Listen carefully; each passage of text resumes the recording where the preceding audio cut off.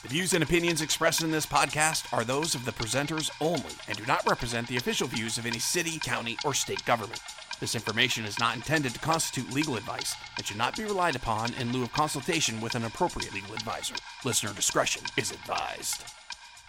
Bad boys, what you gonna do? What you gonna do when we come for you?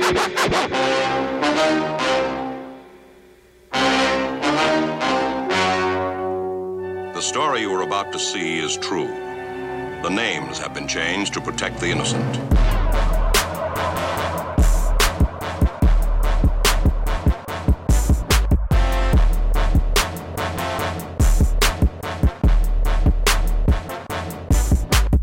Go ahead. Make my day. You're under arrest, sugar.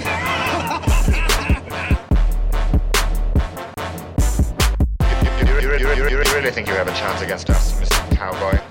Yippee-ki-yay, mother-ki-yay, mother-ki-yay, mother-ki-yay. Oh, yippee-ki-yay, Mr. McLean, and yippee-ki-yay, everybody. Welcome back to Geek in the Cup, the only podcast to talk about the real police work and real fake films. I'm Jeff Todd, a.k.a. The Geek, creator of One Perfect Shot and Daily Grindhouse. He is our good friend, Detective Andy, a real-life, true blue detective, here to tell you how it would all really go down in John Carpenter's 1976 film, Assault on Precinct 13. But before we get on to discussing Assault on Precinct 13, I do want to talk about the sexual assault allegations that have been going around the film industry and America in general. There's been this awakening, and I want to talk about it because our episodes have featured some of the people that have been in the news lately. Our first episode featured Kevin Spacey, who we now know is a serial sexual predator, allegedly. And we have to use that word for legal purposes. But our last episode featured Charlie Sheen. And there have been allegations that have come out against him. And I'm sure there are other actors in films that we have covered that we will hear about it at some point. It just seems to be the nature of the way this, I don't want to call it scandal. I called it an awakening, and that's what it is. It's in this growing awakening, there's going to be more stories. We've only seen the tip of the iceberg here. And slowly the rest of the iceberg is starting to emerge. I wanted to talk about this because I originally posted on Twitter after the Kevin Spacey allegations came out that something to the effect of, if you watch a Kevin Spacey movie, you're putting entertainment above morality. And Detective Andy was kind of impulsive, and you know, Twitter's not the place to go to kind of flush out your thoughts and explore what you're really thinking. I feel like we don't have time to think because we're too busy telling people what we thought. And I probably shouldn't have posted that because it doesn't really represent the way, it represents the way I was thinking in the moment, but I don't think it represents the way I think as a whole. So before I get into that, I mean, Detective Andy, do you have a tough time separating art from the artists? I can separate it pretty easily. I don't. That doesn't mean I condone it. You know what I'm saying? Like, oh yeah, of course. I certainly wouldn't send my kid to a party with Kevin Spacey. You know what I'm saying? Like, but if you look at like Seven or American Beauty, like American Beauty is a great movie, and this doesn't change how I feel about that movie or his part. Like, he's a great actor. He also happens to be a predatory scumbag. So. Right. Odds are I won't see much with him in it coming out, so, and I'm okay with that. But that's not. I'm not going to hate on what he's done professionally, based on that. It just means like, I can support him not being glorified in the media going forward. But I'm not going to dislike what he's done film wise because of what he's done personal wise. I don't like him as a person. I don't like him as a human being, based on what I've heard he's done. But I don't dislike what he's done professionally. Yeah, and that's closer to where I am. I've been thinking about it in kind of two camps. On one hand, you have these actors and directors who create characters and make films that are very transparent. Those films represent who those actors and who those directors really are. A lot of Woody Allen films tell the story of an older male falling in love with a teenage girl. And, you know, are there Woody Allen films that I can watch now? Yeah, of course. I mean, Take the Money and Run, Bananas, Sleeper. I love those movies, and I think they have tremendous artistic value. But I don't know if I'll watch Manhattan again. That movie legitimately makes me uncomfortable now because we know what the situation is with Woody Allen. Kevin Spacey is different in that, first of all, he's an actor. He's one of 3,000 people that's working to create this piece of cinema. And he's getting lost in the characters he's portraying. He's portraying a character. He's not portraying himself. It's not transparent. He's hidden. You know, we don't know Kevin Spacey. We only know John Doe. You know, we only know Frank Cross. We don't know Kevin Spacey. Obviously, everybody thought they knew Kevin Spacey. And then when these allegations came out, it was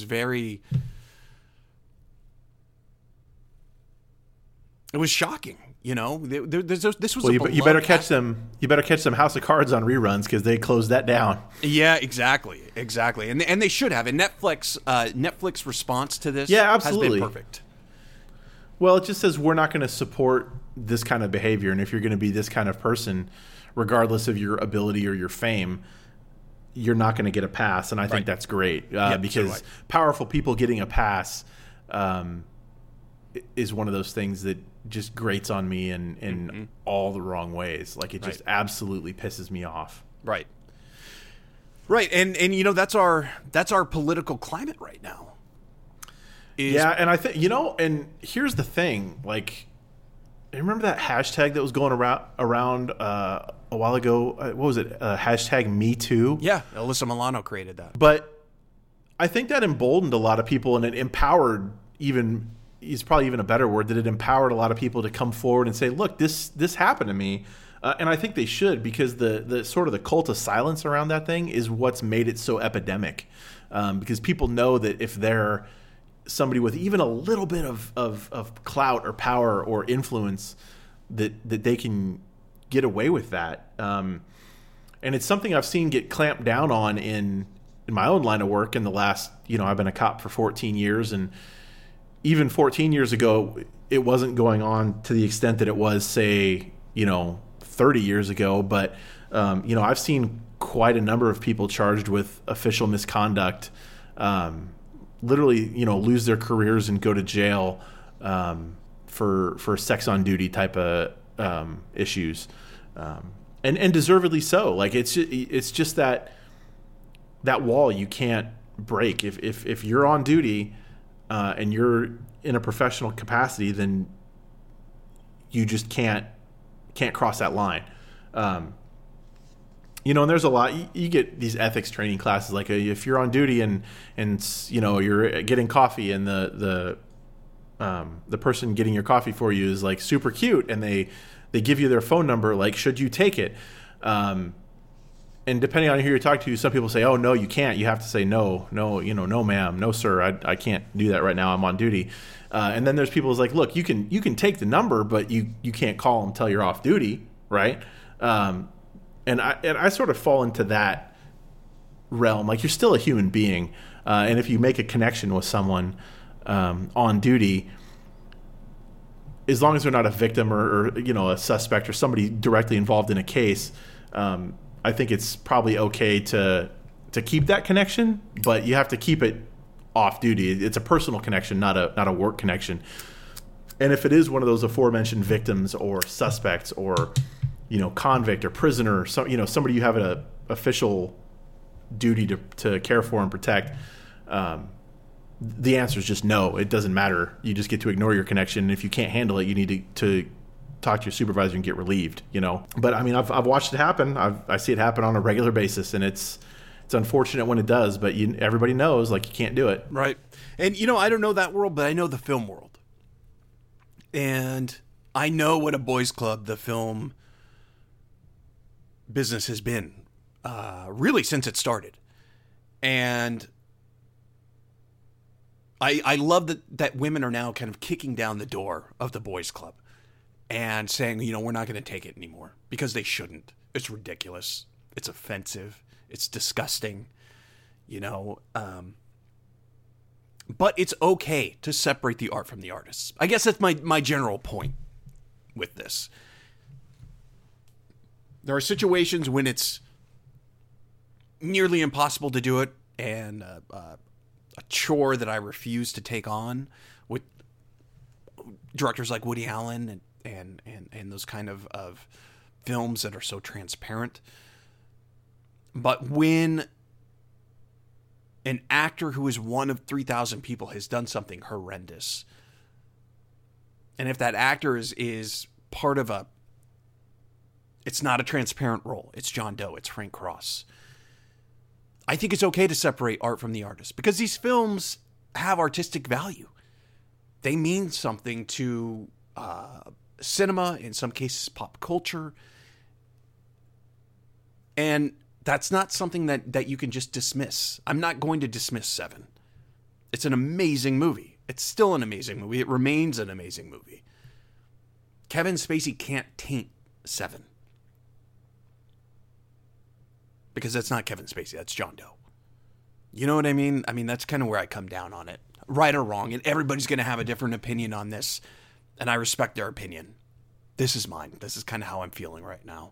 I don't know if it's going to change. I don't think it will. I really feel like this is, I've spent a lot of time thinking about this, because it pained me. It affects me on a very personal level. I don't like talking about this stuff. I don't like talking about this on our podcast, to be honest with you. But it's something that I wanted to address, because we've had a couple people on my Twitter feed mention it, especially after I made the comment about Kevin Spacey, and so I've been thinking about it ever since, and that's where I come down on it. So I just wanted to have that conversation on our show, because I know other people are kind of wrestling with this right now too. It's a tough time. It's a tough time for the film community. It started, I think, with Devin Faraci at Birth Movies Death, and it just kept going. It's happening on a micro and macro level in the film community, and as in America as a whole. And it's time for that reckoning, and I welcome it.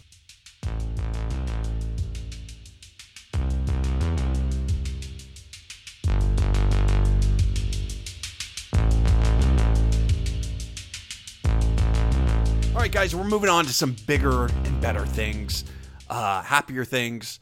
I guess happier is relative in this instance, but we're talking about John Carpenter's Assault on Precinct 13. As I mentioned, Assault on Precinct 13 was the first John Carpenter film that I saw when I knew I was watching a John Carpenter film. I had seen Big Trouble in Little China. I had seen Halloween. I didn't associate those with a name. Those were just kind of movies. I was still pretty young in my movie-going experience at that point. Assault on Precinct 13, I remember because my buddy was raving about this movie. And when I saw it, it stuck with me. It scared me. It scared me more than Halloween did, for whatever reason. Like, it just really was this visceral experience. I think in part because it's leading up to the assault on the precinct. It's very creepy. These guys are performing random acts of violence throughout the city. That was more tangible to me than anything that I would see in Halloween. There was this disturbing reality to the events leading up to the assault on the precinct, and for that reason, the film really stayed with me. John Carpenter is one of my favorite directors of all time. I was, in fact, back in the Daily Grindhouse days, I was writing a book called Assaults, Escapes, and All Kinds of Trouble, The Life and Films of John Carpenter. It's not complete. It's, I got a little over halfway through the book before some different projects popped up and took me away from that. But he's somebody who is very willing to share his craft. You know, there were directors like Tarantino, once again, who doesn't really do audio commentaries. You know, Tarantino will do commentaries on his friends' films. He'll do commentaries on films that he has written. I think the exception of that's the Reservoir Dogs commentary, but that's kind of taken from different interviews. But Carpenter, I think, has done a commentary track on just about every film that he has done, in addition to films that he has loved, like Rio Bravo, which is the inspiration for Assault on Precinct 13. Now, Assault on Precinct 13 is not a remake of Rio Bravo, and you read that in some of the reviews for Assault on Precinct 13. But it takes a hint from Rio Bravo. You know, it kind of takes a thread and uses that to create this bigger picture. But before we get into that, Detective Andy, how familiar are you with the films of John Carpenter? Just, I mean, having not been really a horror movie fan, I haven't seen a lot of the stuff that he does, but I'm certainly familiar with the name just from previews and people talking about the movies and just, you know, the usual stuff, right? Right, and you're not really a horror guy. Never really a horror guy. You know what's funny is I think people would associate John Carpenter with the horror genre. I think John Carpenter would identify himself as a horror director, but I've never felt John Carpenter as a horror director. You know, he's made so many movies in so many genres that I don't know if you can pigeonhole him into one specific category. You know, I think Edgar Wright is probably the closest thing we have to John Carpenter right now, because they're both making genre films that are true to their category, that are more than just works of homage. They're original stories being told in, you know, the science fiction genre, in the horror genre, in the action genre. I don't know. I just think I don't think there's a lot of daylight between Edgar Wright and John Carpenter. Even on a musicality level, I think they both have a fundamental understanding of how to use music in film, and that kind of fascinates me. But let's play a little game here. This is going to be one of our new games. I think I might make it a reoccurring feature of our show. Let's play Detective Andy. Have you seen? This is I'm gonna name some titles that I want to know whether or not you have seen these movies. You know, if you hear the sound of typing, that's me Googling up John Carpenter movies. This is going to make for fascinating podcasting. Oh, listen to that. Listen to that typing. Typing away. Yeah. So let's run down the list here. How about They Live? No. What about The Thing? No. Oh my God, this game sucks already. I know. It's. I told you. I don't. Well, did you at least appreciate the film? Let's start there. Let's start at the very bottom row. You know, I was gonna give it a ton of shit, and I probably still will from a technical standpoint. But then I was reading up that it was a low budget exploitation film, and it was under $100,000. But it was made in 1976, so you should have been able to do better with even under $100,000. You hear that, Johnny? You could have done better, kid. But yeah, man, you're exactly right. This was a smaller budget film. This was his second theatrical film. He had done Dark Star in 1974 with Dan O'Bannon. Dan O'Bannon went on to help create the Alien franchise with Ridley Scott. I shouldn't say franchise. He helped create Alien with Ridley Scott, which obviously became a franchise. The relationship between Carpenter and Dan O'Bannon was not great. The two parted ways essentially after Dark Star. You kind of had two alpha males trying to create something special. It just didn't work. So Carpenter then does Assault on Precinct 13, which was part of a 2-film deal that he had signed. But when he turned in the script for Assault on Precinct 13, the studio was so excited about this, they decided to ditch that second film and focus all their firepower on Assault on Precinct 13, so to speak. Now, Dark Star is Carpenter's theatrical debut.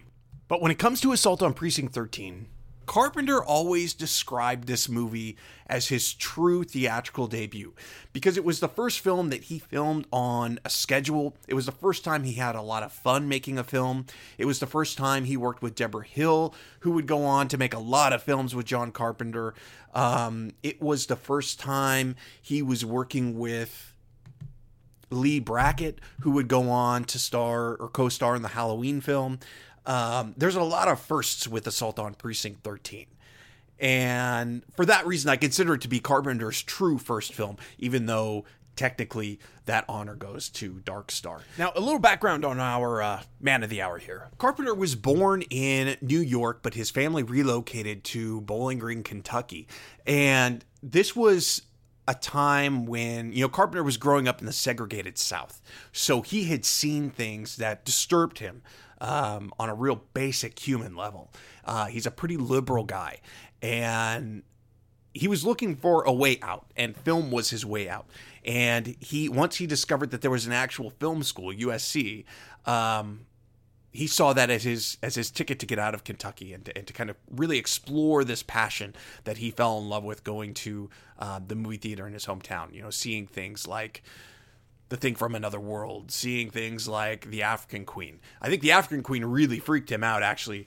He told a story one time about the scene where Bogart's pulling the boat and really getting freaked out by the idea and the concept of leeches. And I think that was the first time he really started to build the idea of horror films in his head. But Assault on Precinct 13 is interesting to me because you can see the strands of a young, politically active Carpenter in there. There are themes in this movie that are brought up that I think are very important to John Carpenter, and that's one thing he does so well. He is able to weave in ideas and concepts and commentary, social political commentary, into his films without it feeling like you're getting some kind of education. I mean, They Live, start to finish, is an indictment of trickle-down economics, an indictment of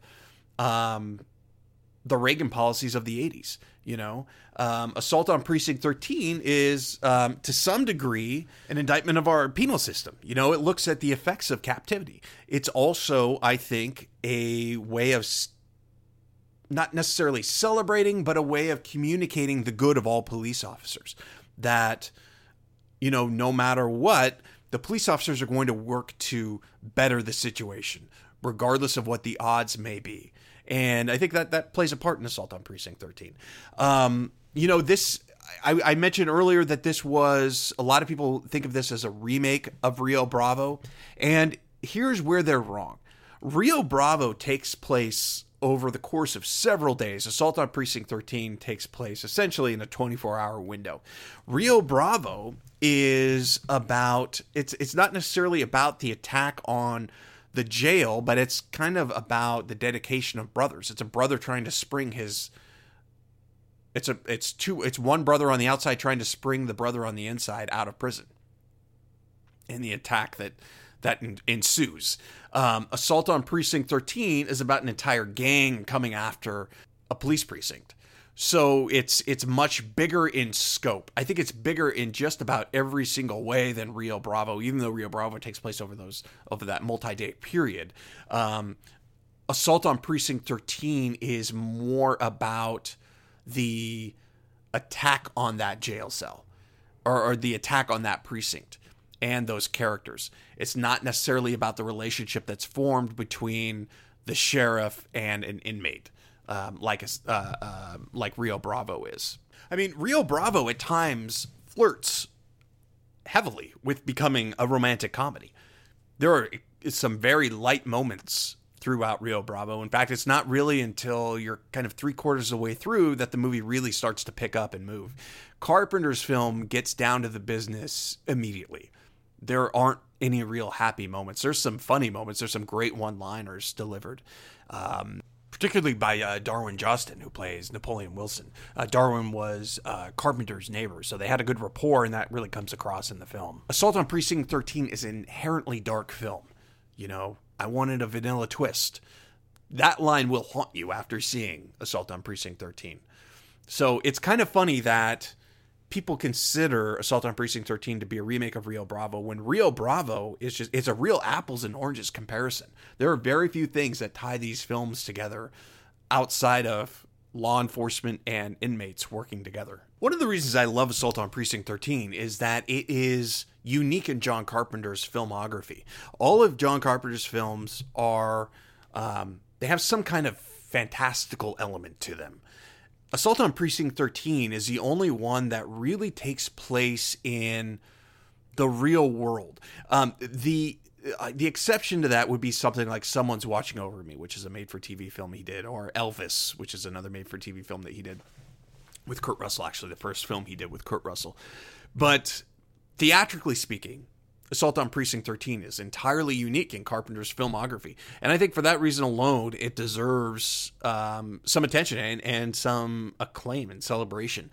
This was the first film of his to get an official remake. It was remade in 2005 with Ethan Hawke and Lawrence Fishburne, directed by Jean-Francois Richet. It's a very big film. It is more concerned about shootouts than it is the characters in the shootout.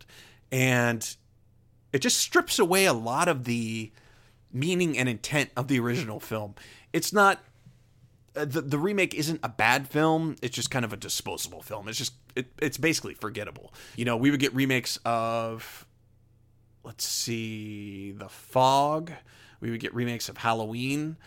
I think there's a television series that Carpenter is producing right now based on They Live. There is another Halloween coming out with Danny McBride. So, you know, it's like Hollywood continues to mine the well of John Carpenter. And they're doing that for a reason, because John Carpenter's films are entirely unique. And even though the majority of his work wasn't financially successful at the time, they have all virtually turned a profit now because they have become iconic. His films have become ingrained into both film and popular culture. You know, when you look at The Thing, Big Trouble in Little China, They Live. These are iconic films by an iconic director. And you know what's interesting is that as iconic as John Carpenter is, you still have people who are knowledgeable about cinema, Detective Andy, who don't know who John Carpenter is. And I think that's because he has been pigeonholed in this horror genre, even though, again, he's not really a horror director. His films always have that fantastical element, but I wouldn't say he's a horror director. He's a director who has made horror films. He's not a horror director. That's kind of how I see it. But anyway, we are running short on time. We are going to check out the trailer for Assault on Precinct 13. And then when we come back, Detective Andy is going to shine the mighty light of truth on our subject and talk about what the film got right and what the film got wrong.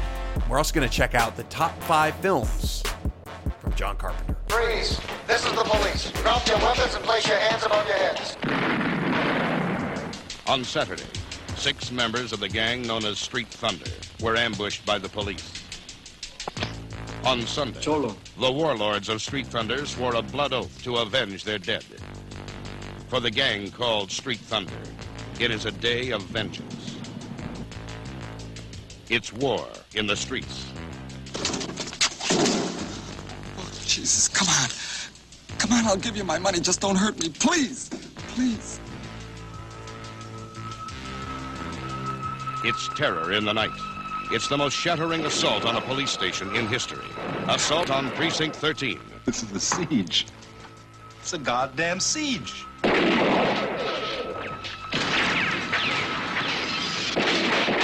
You're gonna stay here and hold until somebody comes, okay? We're in the middle of a city, inside a police station.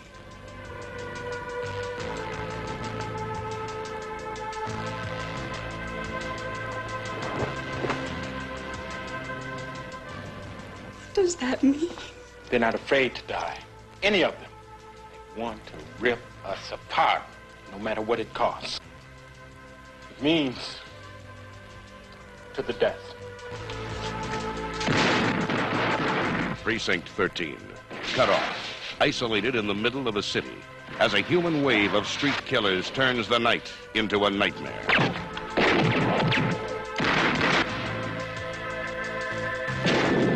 We got a war going on down here. We can't find the damn thing. A white-hot night of hate. Assault on Precinct 13. So, Detective Andy, our listener is in suspense. What did you think of Assault on Precinct 13? Yeah, I don't know. I didn't. I was very neutral about the movie going through it, and I don't know if that's just because my movie taste is more of a modern taste. It may not be anything against the film, especially considering the whole 1976 exploitation film aspect of it. I've never really been into those kind of movies. Yeah, I knew this one was going to be kind of a tough sell to you. A, because of the exploitation vibe.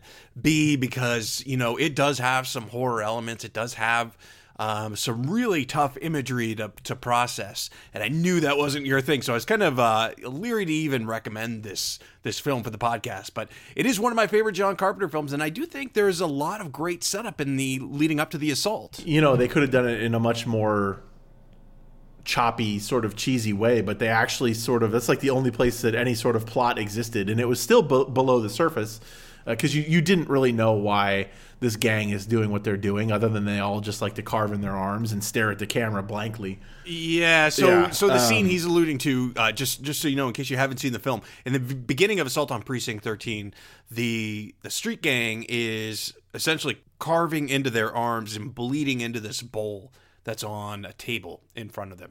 Like one guy's on a couch and the other two guys are on a chair inside this apartment. And I only know this because it's either on the commentary or on a book I read, or an interview I read with John Carpenter. But this is an actual Cholo ritual. I don't know if it still goes on today, but back then it was an actual ritual that these gangs did. I know now they kind of jump you and beat the shit out of you for like 5 minutes until you can do it. Back then it was a little more tame, and they apparently just wanted you to bleed into a bowl. This scene reminds me a little bit. You remember The Golden Child? Eddie Murphy's Golden Child? Yeah. They do that in that film too, except they're a little more covert about it. They like to hide their blood underneath oatmeal, apparently, is how they did it in The Golden Child. The first thing that struck me, because obviously in movies like this, I start out like really into the note-taking, and at some point it just falls off if things go way hella haywire. I just, fuck it, I can't keep up. Oh, yeah, man. I'm the same exact way, because you get so wrapped up in the film, you stop taking notes. I've been doing that since the day I started watching Yeah, movies. exactly. I get it. Well, the opening scene, and I don't know if it was meant to set up why the gang was sort of retaliating the way it was, but it really just showed the wholesale slaughter of gangsters by the police, right? Like, these are people running away from whatever it is they were doing. Now, some of them were armed and some of them were unarmed, but the cops who were standing over them, whatever they were running down, didn't care if they were armed or unarmed. They just literally executed everyone that they saw. It reminded me of that scene in Saving Private Ryan where they were up on the bunkers and the Germans were running through the trenches, and the entire group was just sort of shooting the Germans as they came through, which, okay, that's war, World War II, valid. Damn right, the Germans would have shot them back. But this particular scene wasn't. It was just like 7 guys, 2 or 3 of whom were armed, running from something or running towards something, and the cops just executing them like Normandy style. Like, that's the first thing that just kind of struck me is obviously to a modern day group that wouldn't really go down like that. That's not to say it couldn't if there was more to it, like if there was they were actually fighting back.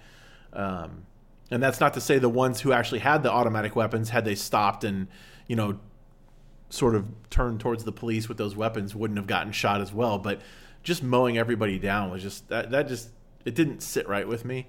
And then listening to the radio broadcast or the TV broadcast or whatever it was that was playing after it, talking about the gang violence and these horrible gangsters that were all gunned down, and not anything about how horrible it was, but just that the police were doing this, and it was almost in like a heroic voice that they were talking about it, and I just didn't sit well with me.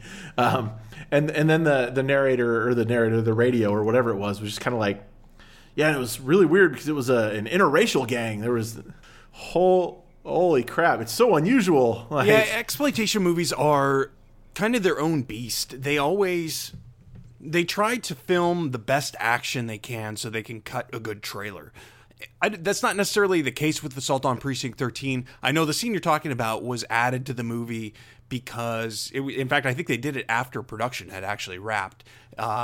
the people that you're seeing are actually just buddies of John Carpenter. He needed to do this pickup scene because they wanted to have the opening be more of an explosion of action. I think it was kind of this slow build. Well, the movie as a whole is kind of a slow burn, right? But I think they needed a pop of action to really hook the audience. That was the methodology behind that opening scene. But you're certainly right. It's the broadcaster doesn't know how to really frame what just happened. And to some degree, I don't know if John Carpenter did either at the time.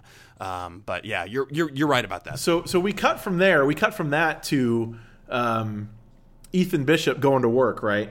So he's a highway patrol lieutenant, and for some weird reason gets assigned to an LAPD patrol precinct that's closing down.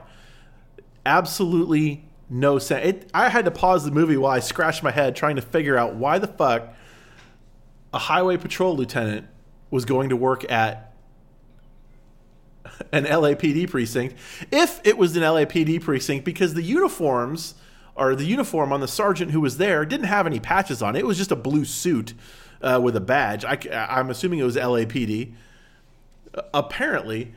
And I think they were out of blue uniforms, which is why they said, fuck it, make him California Highway Patrol. I just, because I'm trying to judge these things from an actual law enforcement police perspective. And it's just, you lost me at Highway Patrol at an LAPD precinct, especially one that's closing, right? Do precincts close like that though? Is that an actual thing? Yes and no, but it wouldn't quite be like that. It would just, they would just close that shit down and it would be somewhere else. And there wouldn't be some skeleton staff still there taking calls. It would just be boarded up. And if there was stuff to move out, they just move it out. Like, it wouldn't work like that. Now, when Ethan Bishop gets on the radio, at first I was like, oh, cool, this is going to be super realistic. He's actually going to go in service on the radio, because that's what we do. You get in the car, you get the radio, and you go in service. And then he just has a conversation like he's on the motherfucking phone on the radio. Like, you can't just get on the radio and have a conversation like you're on the phone. Radios are for priority traffic, right? Like, if you're just rambling about your morning, there could be somebody getting shot at who's desperately trying to get out on the radio, and they can't because you're rambling. Right. I'm starting to think this movie may have dashed any hopes you had of a good night at the movies. I had high hopes, and then it just sort of fell off. And then we cut to them moving these prisoners, them moving Napoleon Wilson and the other prisoners he's with, and it's the people guarding them are not like Department of Corrections. They're not LAPD. They're not Highway Patrol. It's like a detective and then a couple guys that just have a uniform that says security. Well, they have patches that say security guard. So they're literally hiring like Pinkerton to move these maximum security prisoners. So it was literally just like throwing darts at a newspaper for me. It's like, what the hell is going to happen next? It's completely off the charts. And I have to say, because it's right after that we cut to the bad guys kind of walking and riding in the car, and they're just like, when they're just sort of driving around mean mugging everybody. The three of those guys in that car, they all look like if you told a 10-year-old and his friends to look tough as fuck while they're sitting in your car. Yeah. That's the looks they had on their faces. I just couldn't believe it. I was just like, what is happening? They just look like they're driving really fast to get to a bathroom because one of them's got to go, and the other two are hoping he doesn't shit in the car. Oh, it's like our favorite sushi story. Yeah. It's bad sushi, man. We all been there.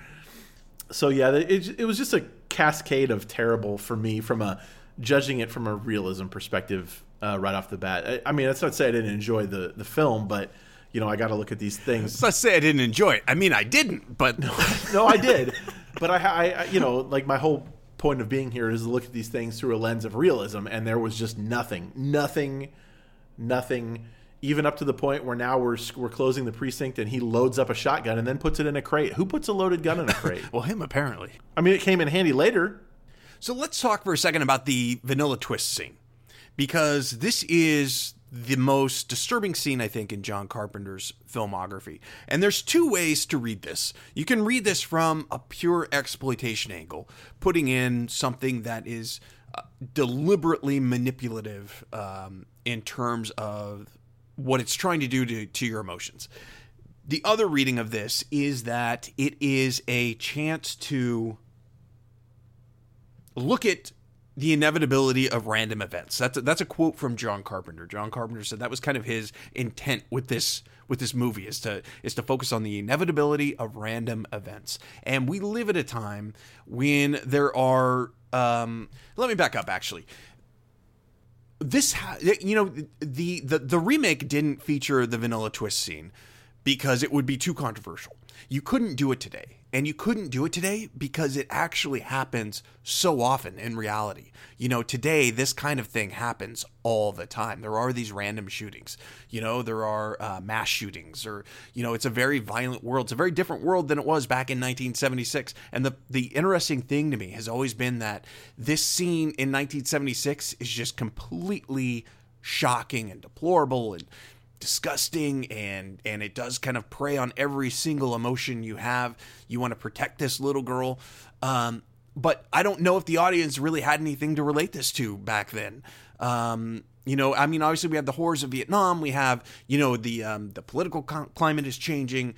The world isn't all, gumdrop lanes and chocolate rivers, but it certainly wasn't the way it is today. And so it's always been interesting to me that you had when this film was released, you had an audience that maybe didn't relate to that specific event, but then you flash forward to today and you couldn't really include that scene in a major film because it happens so often. You know what I mean? It's a weird dichotomy. Yeah. And I read somewhere that the MPAA didn't like that scene at all because of how brutal it was. And it was brutal, even by today's standards. I mean, that one really gets you in the feels. Yeah. And I think they got around that because I think the producers said, look, the MPAA said, we're going to get an X rating if you don't remove this scene. And then I think they said, just tell the MPAA we're going to remove it, but don't. And they didn't. I think that's a story. Yeah. The thing I didn't like about that is who just drives off and leaves their daughter?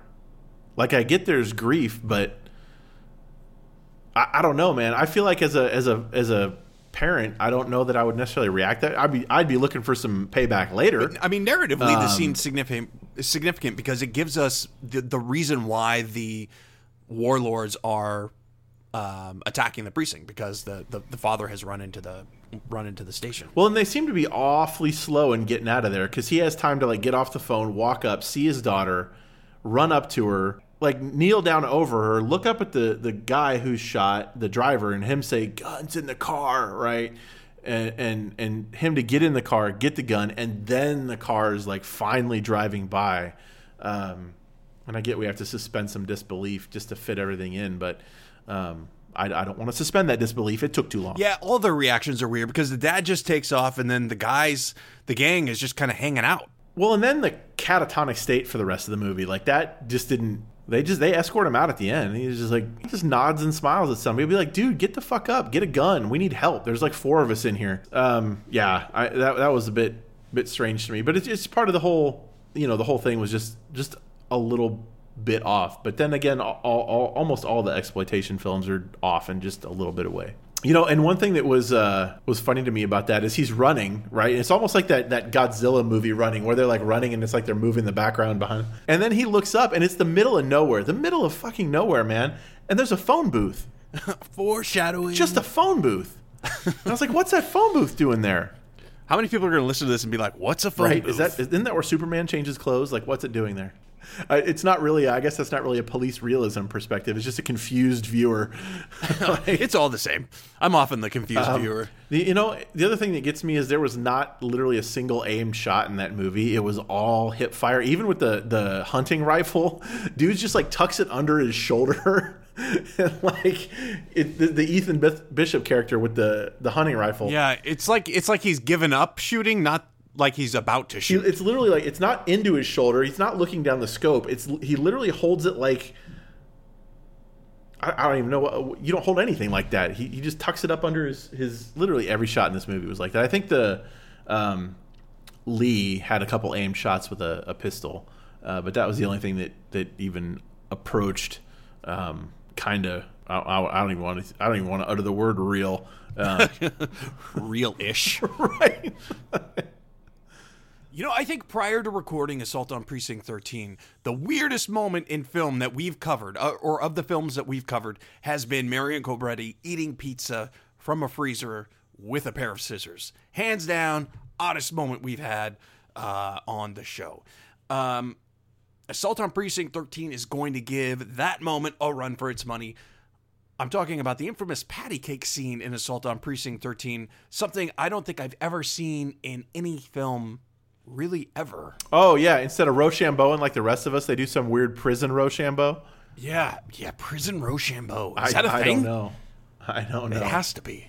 It has to be. I want that to be a thing so bad. I want the success of a Rochambeau to depend on whether or not you get a pack of smokes. You know what I mean? If you win this game of Rochambeau, 3 cigarettes to the winner. And in all honesty, we're being kind calling it Rochambeau. Rochambeau gives it an air of manliness. This is full-on fucking patty cake. So to set this up for everybody, basically it's towards the end of the film, and they're trying to decide who's going to hotwire a car and drive to the now less mysterious phone booth. It comes down to Tony Burton, who you may know is Apollo Creed's trainer in the Rocky films, and our anti-hero, Ethan Bishop. So they play this game called Hot Potato. Boys, take it away. Looks pretty good to me. Looks like hell. It's all we got. Who goes?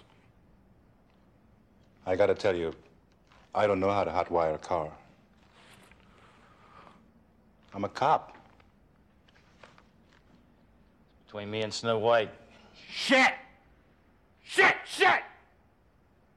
What's wrong? We haven't flipped a coin yet. I'm gonna lose. You got a bad attitude, Wells. I always lose. Had bad luck all my life. Now, how do you think I ended up in here? Maybe it'll change. It might. If we don't flip a coin. Let's do something else. What? Potatoes. All right.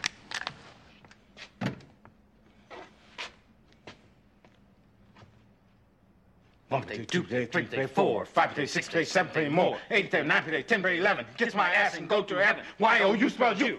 I told you I'd lose. God damn it, we're gonna do it again. Hey, there isn't time.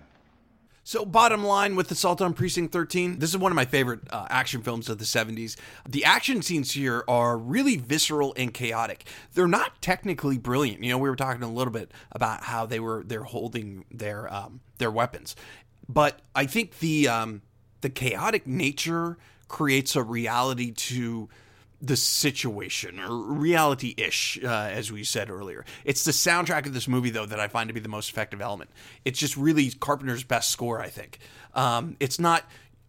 So I'm going to say best score. It's the one that gets in my head the most. It's the one I find myself humming. That and the Big Trouble in Little China soundtrack. Those, I think, are just so ingrained in my love of film, really, you know? Once I saw Assault on Precinct 13, I watched it quite a bit because there was such an indie feel to this film that it taught me a lot about how to go about creating your own stories and filming your own action. So it has this kind of milestone feel to me a little bit, you know, and maybe I'm kind of attaching some of my sentimentality on that I have for this movie onto whether or not it's a good or bad film. You know, I'm allowing that to kind of impact the debate, but there is a vintage feel to this film. It kind of has this real snappy Hoxian kind of dialogue. Another director, John Carpenter, loves, the director of Rio Bravo. So, you know, I think the movie is valid for those reasons, and I think everybody should check this out. It's a crazy, crazy ride, and it's a slow burn too. It's quiet until it's not anymore. So I dig it. Detective Andy, what about you? Like, let's throw everything out the window and just say like that actually happens, right? Nobody can hear. They all have silencers. They're assaulting a precinct. There's nobody within 500 yards of you. in a metropolitan area like LA. And so that's actually happening. And there's two of you and a catatonic guy, and you have two prisoners. Like, so my question as I was watching the movie is, do I really cut those prisoners loose and give them weapons? Because in the back of my mind, it's like, as far as I know, these guys are just going to shoot me in the back of the head while I'm looking out the window and go join the gang outside. There was a huge leap of faith from the main character's part, from Ethan Bishop's part, to decide to free those guys and give them guns. Now, it worked out. He needed to, and Napoleon. And I'm sorry, at the end of that, I was basically like, Napoleon Wilson gets a pass. Like, whatever he's convicted of, if you have to keep, because I guess it's murder. So I guess depending on his murder, because you can't just, throw a victim's family to the dogs and say, F you, your guy was kind of nice to us, so we're going to let him out of prison. So if he has to stay in prison, like, his commissary's full, like, he has his own cell, like, maybe even put a TV in there, like, the guy earned something there, Right. He doesn't have to hot potato anything anymore.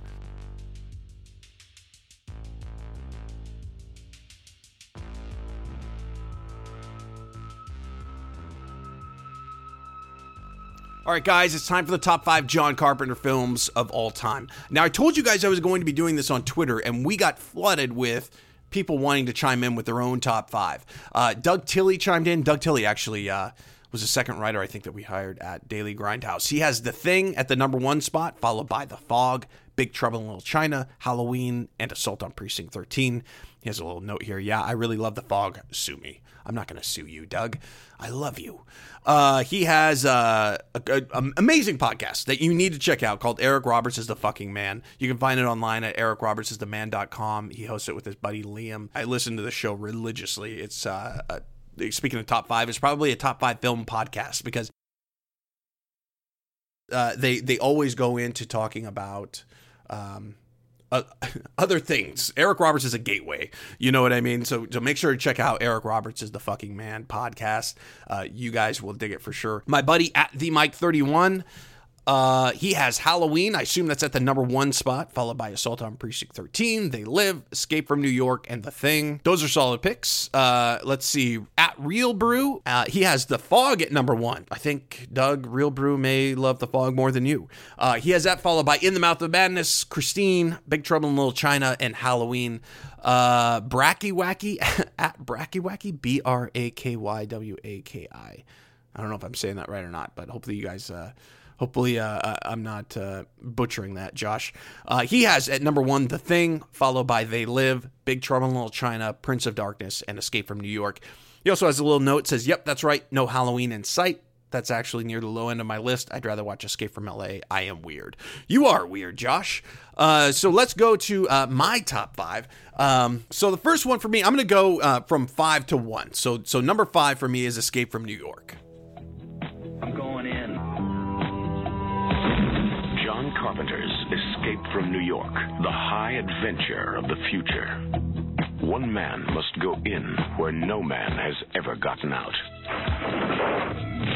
So Carpenter was originally working on the Philadelphia Experiment, but he had difficulty finding a really strong third act for the film. So he went back to Avco Embassy, the company that was funding the film, and he told them that he was unable to finish this, at which point they asked what else he had. And he told them about this idea he was kicking around, about this urban western set in a dystopian future with a lone, tough-as-hell anti-hero with the personality of a switchblade. Who does that sound like? That sounds a lot like Napoleon Wilson to me. And that's what I mean. I mean, that's why Assault on Precinct 13 is important in the filmography of John Carpenter, because you can see the threads that he would go on to explore and the characters that he would use in several different films. I mean, Napoleon Wilson is the prototype for that kind of anti-hero. But anyway, originally the studio didn't believe in Kurt Russell as an action star. They really wanted Charles Bronson, somebody who was proven, somebody the audience would see and immediately recognize as an authority figure. And once again, the studios were wrong. The studios seem to always be wrong about John Carpenter films, because even though John Carpenter's films don't really explode at the box office, they eventually seem more times than not to reach iconic status. Snake Plissken is an iconic character. The Thing is an iconic science fiction film. Halloween is an iconic horror film. Michael Myers is an iconic character. It's just Carpenter knows what's going to last. He knows that these stories, if he tells a good story, it's eventually going to find an audience. That's what Carpenter does well. It doesn't matter what the studios say, because more times than not, they've been wrong with him. Anyway, number 4 is Halloween. Halloween, the night he came home.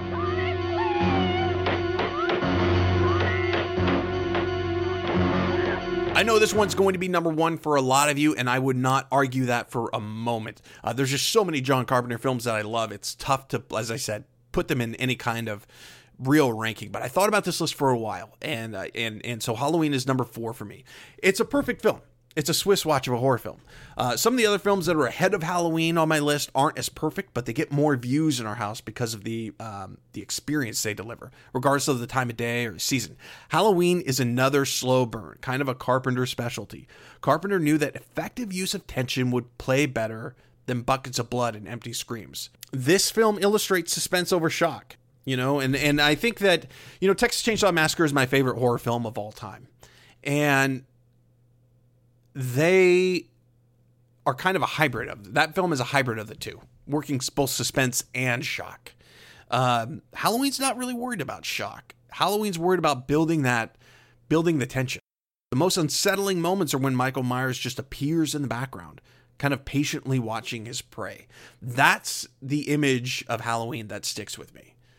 It's not that dramatic cat and mouse at the end.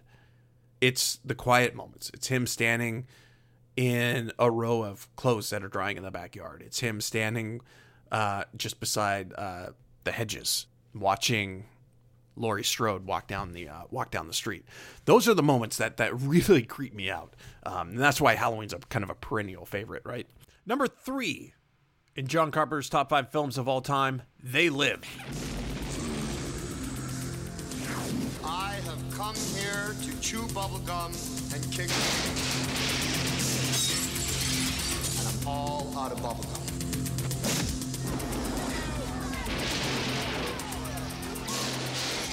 Now, this movie I have a lot of sentimental attachment to.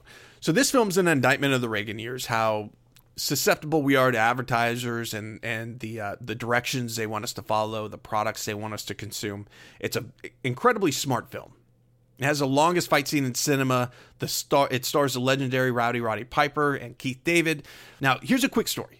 Rowdy Roddy Piper was a customer of mine at the very first video store that I worked at. He would come in and rent Blackbeard's Ghost every time he was in town. And this was peak like WWF days. I think it's WWE now, but I honestly don't watch wrestling these days. So Roddy loved watching that movie with his kids. He was this local legend, and he was certainly the biggest thing to come out of the neighborhood I grew up in. And he's the reason not only I watched They Live, I actually didn't know it was a movie until he told me about it. I would have been like probably 15 or 16 at the time. And the funny thing is after I saw that, I realized that Roddy was essentially John Nada. He dressed like him. He talked like him. He had a lot of the suspicions about people and authority that Nada did. Roddy was a really, really cool guy and always happy to talk to a kid that pestered him with movie questions repeatedly every time he came in the door. He always said he wanted to have a John Wayne, John Ford type relationship with John Carpenter, and that never really materialized. But They Live. And man, that's not nothing. The second best John Carpenter film of all time. It's time to jump on the Pork Chop Express. This is Jack Burton in the Pork Chop Express, and I'm talking to whoever's listening out there. It's a pretty amazing planet we live on here, and a man would have to be some kind of fool to think we're all alone in this universe. There is a hidden world where ancient evil weaves a modern mystery. What's going on here? Is this some kind of... Magic. The darkest magic. They call it Little China. Finally, we shall bring order out of chaos.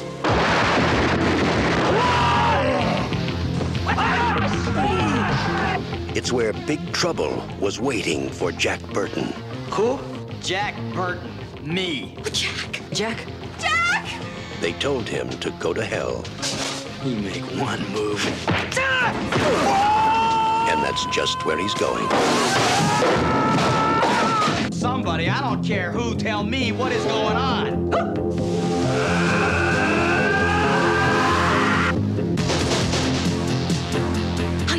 doing? I have no idea. Now, originally, Carpenter was going to direct The Golden Child with Eddie Murphy for Paramount. This is a project I think could have really been interesting under Carpenter's direction. The thought of Eddie Murphy working in kind of this fantasy world with John Carpenter, who's a director who really does have deft comedic timing. He slips in little jokes throughout his films that they really land because he understands the timing and when to introduce those. But the thought of a childhood minus Jack Burton, like I don't want to trade Jack Burton for Eddie Murphy's Golden Child. You know what I mean? Like I'm not trading that with anybody for anything. My childhood without Jack Burton and the Pork Chop Express is like Plissken without an eye patch. Like it just doesn't work. The character of Jack Burton is just as crazy as Snake Plissken is mean. Though both characters are out for themselves, Burton realizes he isn't clever enough to survive on his own, and he doesn't really adjust until like the third act of the movie. The film is an homage to Carpenter's love of Asian cinema. Films like Legend of the Eight Samurai, Zoo Warriors from the Magic Mountain, Swords of Fame, wild action, punchy dialogue. Certainly Carpenter's most quotable film. I love the idea that we have essentially a misplaced hero here. Somebody who is relegated to a sidekick but doesn't know it. This has amazing sets which create a dark kind of Shaw Brothers-like quality to him. This is just vintage Carpenter. Long live Egg Shen. And finally, my number one. Boy, you knew this was coming.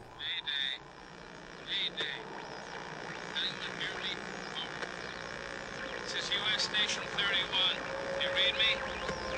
Found something in the ice. We need some help down here. Can anybody hear me? We found something. We found something. We found something.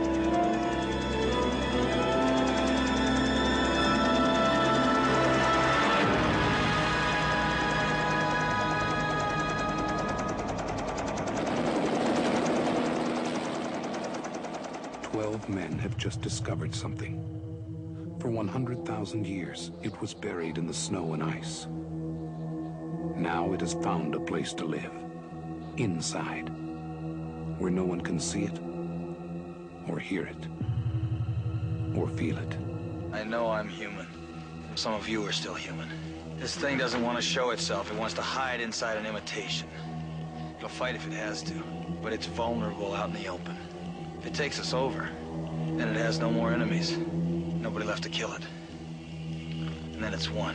You guys gonna listen to Gary? He can beat one of those things!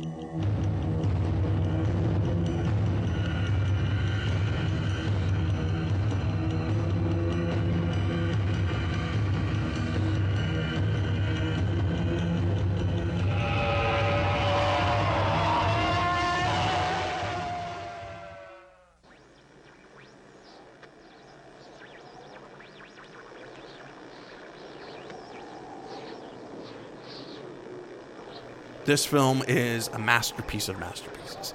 There is paranoia that permeates the claustrophobic confines of Outpost 31. Who's been turned from human to host, lurking just beneath the surface of our humanity, waiting to eradicate any potential threat to its existence. It's vicious, ruthless. It could be right next to you without you knowing. Now, Howard Hawks' film, The Thing from Another World, is kind of its own thing. The Thing, John Carpenter's The Thing, is more of a true retelling of the story Who Goes There by John W. Campbell Jr. John Carpenter created a science fiction masterpiece with this film. There's a lot to admire in this movie. The effects by Rob Bottin, which are even more impressive today than they were in 1981. The incredible cast, led once again by Carpenter regular Kurt Russell, and the second best performance of his career. Not even McCready can take Elvis. Carpenter created a film that really forces us to project onto the alien life form. Greed, disease, evil, conformity, even humanity itself. It's what we make of it. You know, that character, the creature in The Thing is really what we make of it. It's really far more complex than the outline suggests, and that's something that Carpenter films tend to do repeatedly. Thing is a love letter to science fiction and really the craft of cinema, and that's why this movie is not only my number one John Carpenter film of all time, but it's in my top 5 films of all time as well. The Thing was a box office failure. Not only was it released within weeks of E.T., it was also a film that, like the creature itself, had to really kind of gestate before the audience warmed to it. It isn't the first film that failed to make an impression that went on to become a classic, and it certainly won't be the last. Carpenter could care less about the box office. He's concerned with the person He's concerned about the viewer. He's concerned about the audience watching the film. You know, I remember one time in an interview with him, he told me that he plays for the horizon. And when he said that, he meant that he's playing a longer game. Something's going to last. And if you strip away the costumes and the acting styles, you know, hopefully it's something that will stand the test of time. Hopefully it's something that's just as relevant today as it was in 1981. The Thing is that movie. Big Trouble in Little China is that movie. They Live is that movie. Halloween's that movie. And yeah, Escape from New York is that movie too. There it is, crime fighters and cinephiles. If you take away one thing from the show this week, make sure it's the game of hot potato. It's the best way to handle all conflict. In fact, if Israel and Palestine could just do a simple game of hot potato, this world would be a better place. Don't forget to stay tuned for our soundtrack selection of the week. We are, of course, playing John Carpenter's Assault on Precinct 13 theme from 1976. I know you guys are going to dig that. As always, you can follow us on Twitter at Geek and the Cop and on Facebook at facebook.com/geekandthecop. You can find me on Twitter, acting like a complete fool, at the Jeff Todd. That's Jeff with a G. You can also follow Detective Andy at DETAndy_GeekCop. That's DETAndy_GeekCop. On the show next week, Walter Hill's Red Heat from 1988. To the men and women behind the badge, we tip our hats to you. To the geeks, here's to good watching. Salute!